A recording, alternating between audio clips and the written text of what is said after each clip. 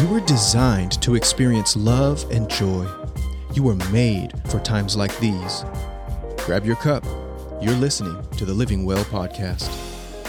Good morning, family. I love y'all. The glory of God is filling the earth, and Holy Spirit is pouring out on all flesh. The glory of God is filling the earth. Family, lately I have been thinking below my means. I have been thinking about how much gas costs, how much food costs, how bad the economy is, how much crime has increased. In short, I have been meditating on the world and the enemy's news and not on the word and God's good news. Hallelujah. Well, I was listening to Brother Copeland, and he reminded me that the memory of a baked potato never provided any nutritional value to anyone. The point he was making is that we have to use the process with God's word. Y'all know the process. Number 1, you see it. Number 2, you say it. Number 3, you hear it. Number 4, you plant it. It is great to memorize scripture, but it is more nutritional spiritually to use the process to read it and say it out loud so you can hear it, and then it gets planted in your heart. Once the word is planted, you will have faith to do what seems impossible.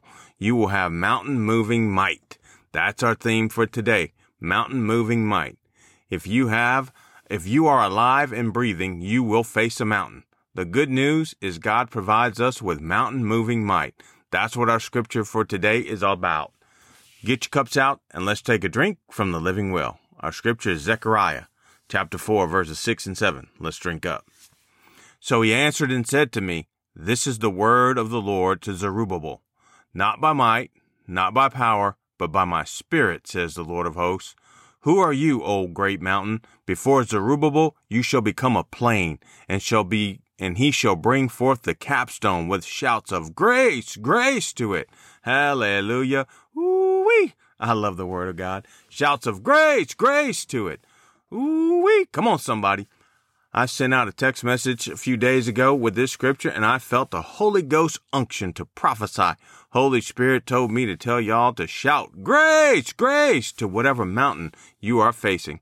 Then he said shouts, not just a measly little shout, not just a measly little whisper, but shouts of grace, grace. Hallelujah. Family, before I get too far into this, I just noticed that verse 6 ends with God's name, Lord of hosts. In the New Living Translation, his name is translated, the Lord of heaven's armies. Come on, somebody. The Lord of heaven's army. Warfare. The grace of God is an act of warfare against the enemy. The enemy cannot defeat God's grace. Come on now. The enemy tempts you to sin and you resist twice, but the third time you give in bigly.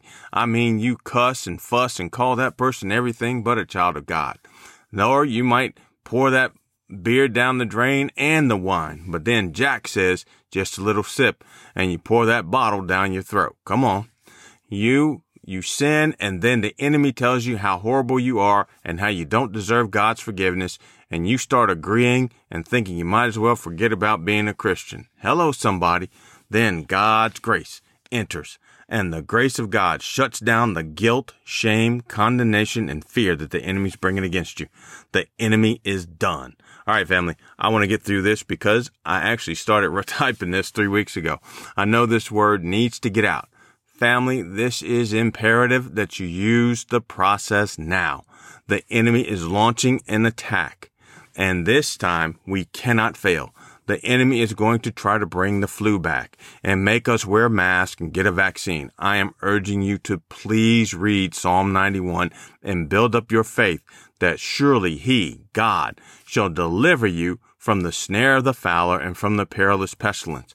Family, right now, there's a stomach virus going around, and I need y'all to rebuke that crap and use God's word. 1 Peter 2:24, Psalm 107, verse 20, Psalm 118, verse 17, and command that stinking sickness to die and go to hell and burn up. I can guarantee you Jesus is not, did not, and will not wear a mask or take a vaccine. The Bible says in 1 John 4:17, because as he, Jesus is, as he is, so are we in this world. Come on. I didn't say that. The Bible said that. Family, I'm convinced that the enemy is scared. He is losing, and God is causing his glory to fill the earth. The enemy is going to try to attack us and get us to live in fear. We have to know that God always causes us to triumph. We have to know that no weapon formed against us will prosper. We have to know that we can speak to any mountain and it will obey us. We can shout, "Grace, grace, grace," to any mountain or obstacle or attack we face, and we will overcome. All right, family, I love y'all, and God loves y'all. Thanks for listening to the Living Well podcast. If you found it helpful, please share today's episode with someone you love.